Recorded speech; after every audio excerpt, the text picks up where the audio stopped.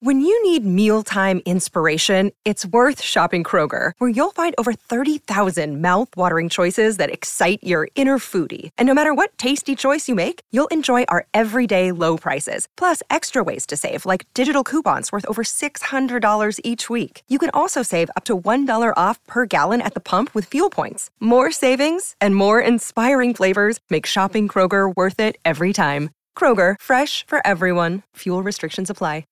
At Evernorth Health Services, we believe costs shouldn't get in the way of life-changing care, and we're doing everything in our power to make it possible.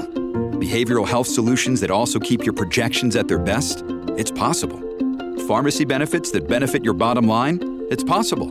Complex specialty care that cares about your ROI? It's possible. Because we're already doing it. All while saving businesses billions. That's Wonder made possible. Learn more at evernorth.com/wonder. Today I begin a one-month series on how to have a more effective compliance program involving business ventures. This will include the role of compliance in mergers and acquisitions, the role of compliance in joint venture agreements, distributorships, franchises, as well as other forms of business relationships. The FCPA guidance makes clear that one of the marks of an effective compliance program is around mergers and acquisitions, in both the pre-acquisition and post-acquisition context. A company that does not perform adequate pre-acquisition due diligence may face both legal and business risks. Perhaps most commonly, inadequate due diligence can allow a course of bribery to continue with all the attendant harm to a business's profitability and reputation, as well as potential civil and criminal liability. In contrast, companies that conduct effective FCPA due diligence on their acquisition targets are able to evaluate more accurately each target's value and negotiate for the cost of the bribery to be borne by the target. Equally importantly is that if a company engages in the actions I'm going to suggest throughout this month, they will go a long way towards insulating or at least lessening the risk of FCPA liability going forward. Nat Edmonds has said, I think most companies and their outside counsel believe that any potential corruption problem should stop a deal from occurring. Companies would be surprised to learn that neither the SEC nor the DOJ takes that position.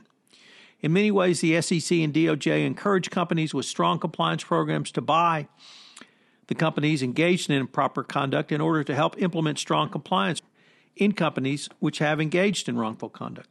What companies must do and what outside counsel should advise them to do is have a realistic perspective of what effect that corruption or potential improper payment has on the value of the deal itself. Because of the concern that any corruption would stop the deal or implicate the buyers, many times companies don't look as thoroughly as they should at potential corruption. This is often a concern that if you start looking at something, you may find a problem and that could slow down the entire deal. The FCPA guidance was the first time many compliance practitioners focused on the pre-acquisition phase of a transaction as part of a compliance regime. However, the DOJ and SEC made clear the importance of this step.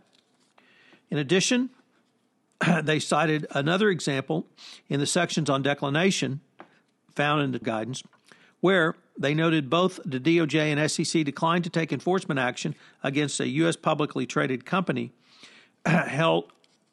which held a consumer products company in connection with its acquisition of a foreign company. The steps taken by the company led the DOJ to state in the guidance the company identified the potential improper payments to local government officials as part of pre-acquisition due diligence, and the company properly developed a comprehensive plan to investigate, correct, and remediate any FCPA issues after the acquisition. In another hypothetical, the guidance provided some specific steps a company had taken in the pre-acquisition phase. These included having legal, accounting, and compliance review the foreign company's sales and financial data, its customer contacts, and its third-party and distributor agreements. 2, performing a risk-based analysis of the foreign company's customer base. 3, performing an audit of selected transactions engaged in by a foreign company. 4, engaging in discussions with the foreign company's general counsel, vice president of sales, and head of internal audit regarding all corruption risks, compliance efforts, and other corruption-related issues that have surfaced at the foreign company over the past 10 years. The Department of Justice's evaluation of corporate compliance programs also had some specific questions around mergers and acquisitions. Under Prong 12, entitled Mergers and Acquisitions, appropriately enough, the following topics were listed with some specific questions. Under the topic due diligence, the following questions were posed. What was the misconduct or the risk of misconduct identified during the due diligence? Who conducted the risk review for the acquired merged entities and how was it done? What was the M&A due diligence process generally? Under the topic integration in the M&A process, the following questions was posed. How has the compliance function been integrated into the merger, acquisition, and integration process? Finally, in the area of process connecting due diligence to implementation, the following questions were posed. What has been the company's process for tracking and remediating misconduct or misconduct risks identified during the due diligence process? What has been the company's process for implementing compliance programs, policies, and procedures at the new entities? One of the key themes this month will be the integrated nature of compliance in business ventures. Whether the compliance work is seen in the mergers and acquisition context, joint venture context, or one of the myriad of other business relationships of the current business world, there is an approach that a chief compliance officer or compliance professional should take to assess the risk, monitor the risk, and then manage the risk with continued monitoring with a feedback of data and information into your risk management strategy. So what are today's 3 key takeaways?